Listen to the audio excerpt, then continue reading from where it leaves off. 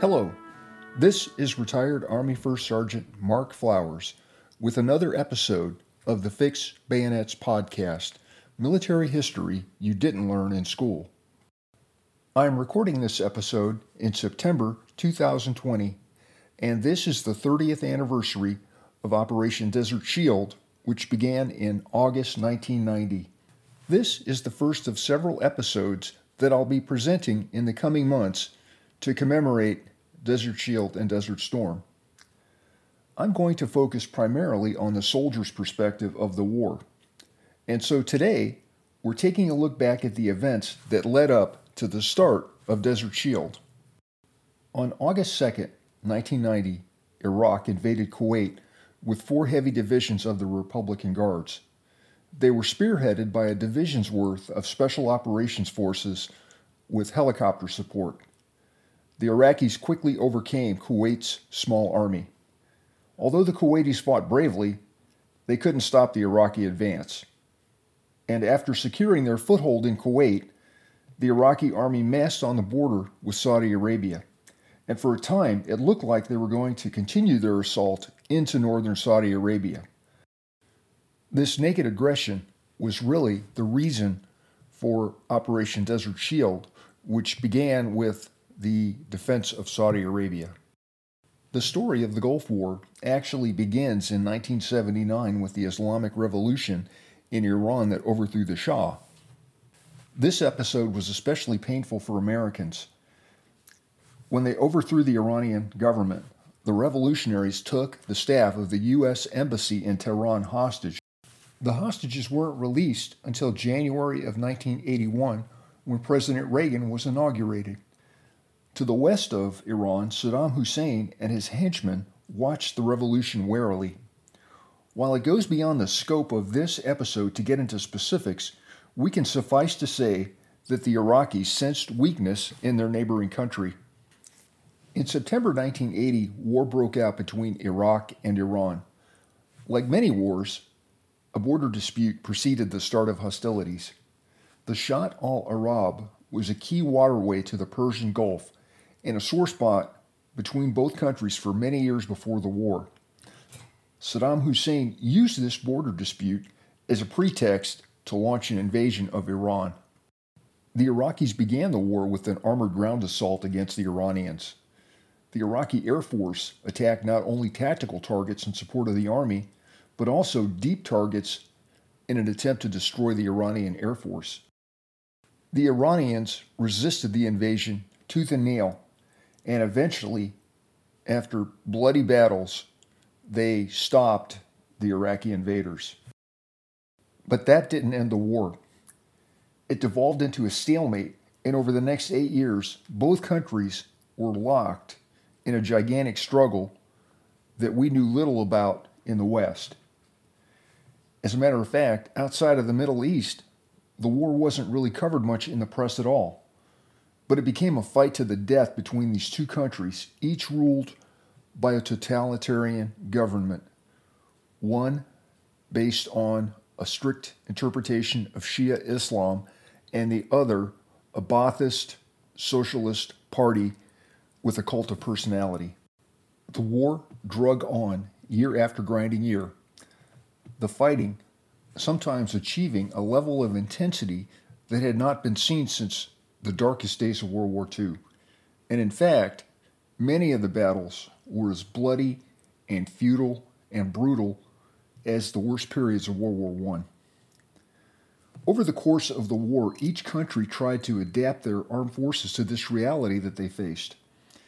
The Iranians were cut off from the Western sources that had supplied the Shah with arms and ammunition and equipment.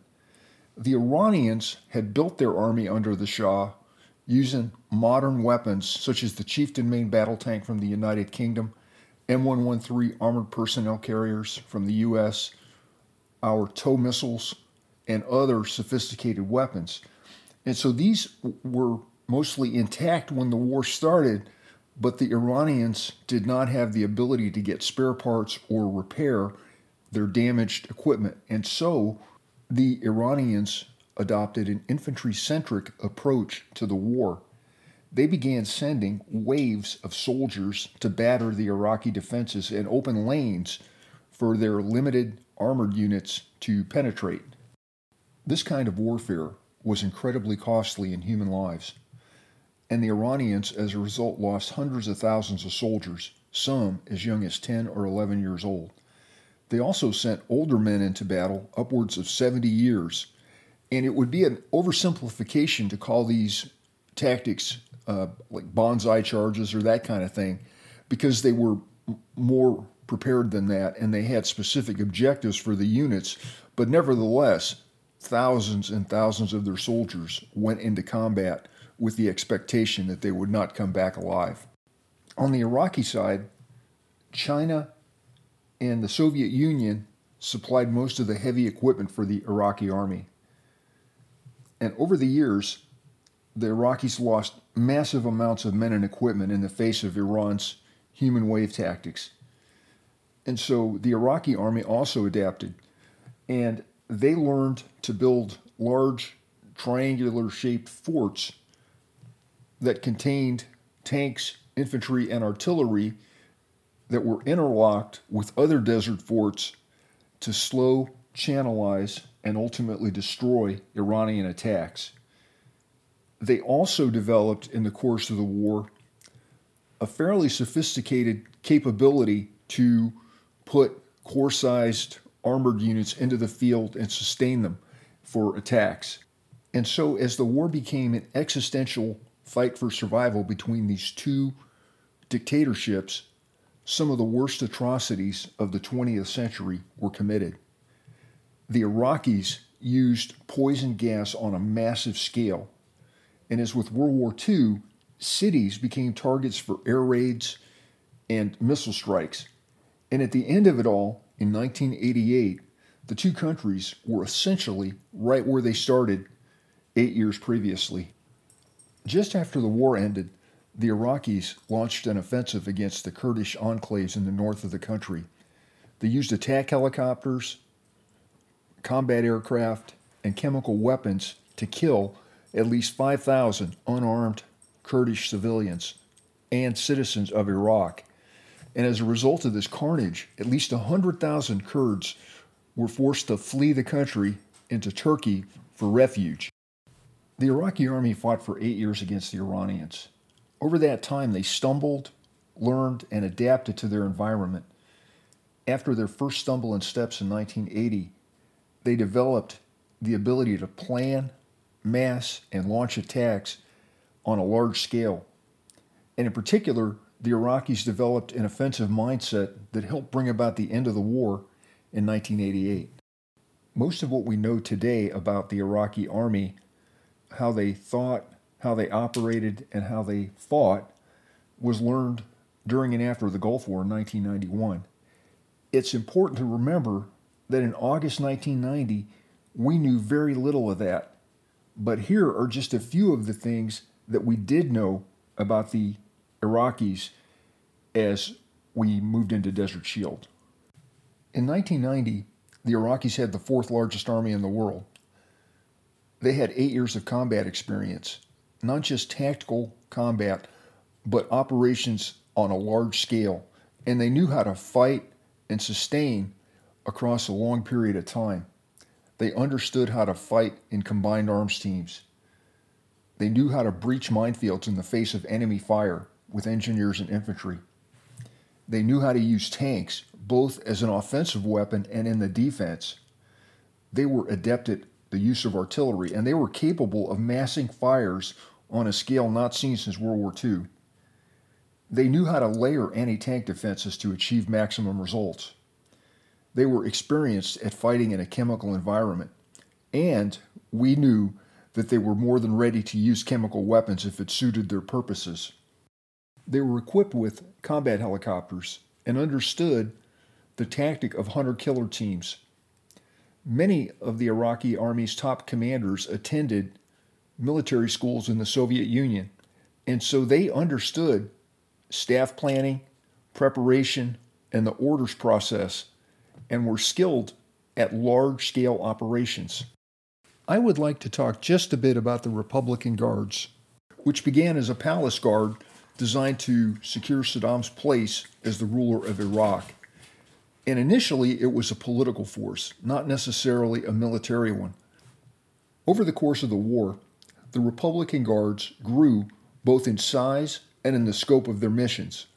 They never lost their role as a political palace guard to ensure the continuation of the regime.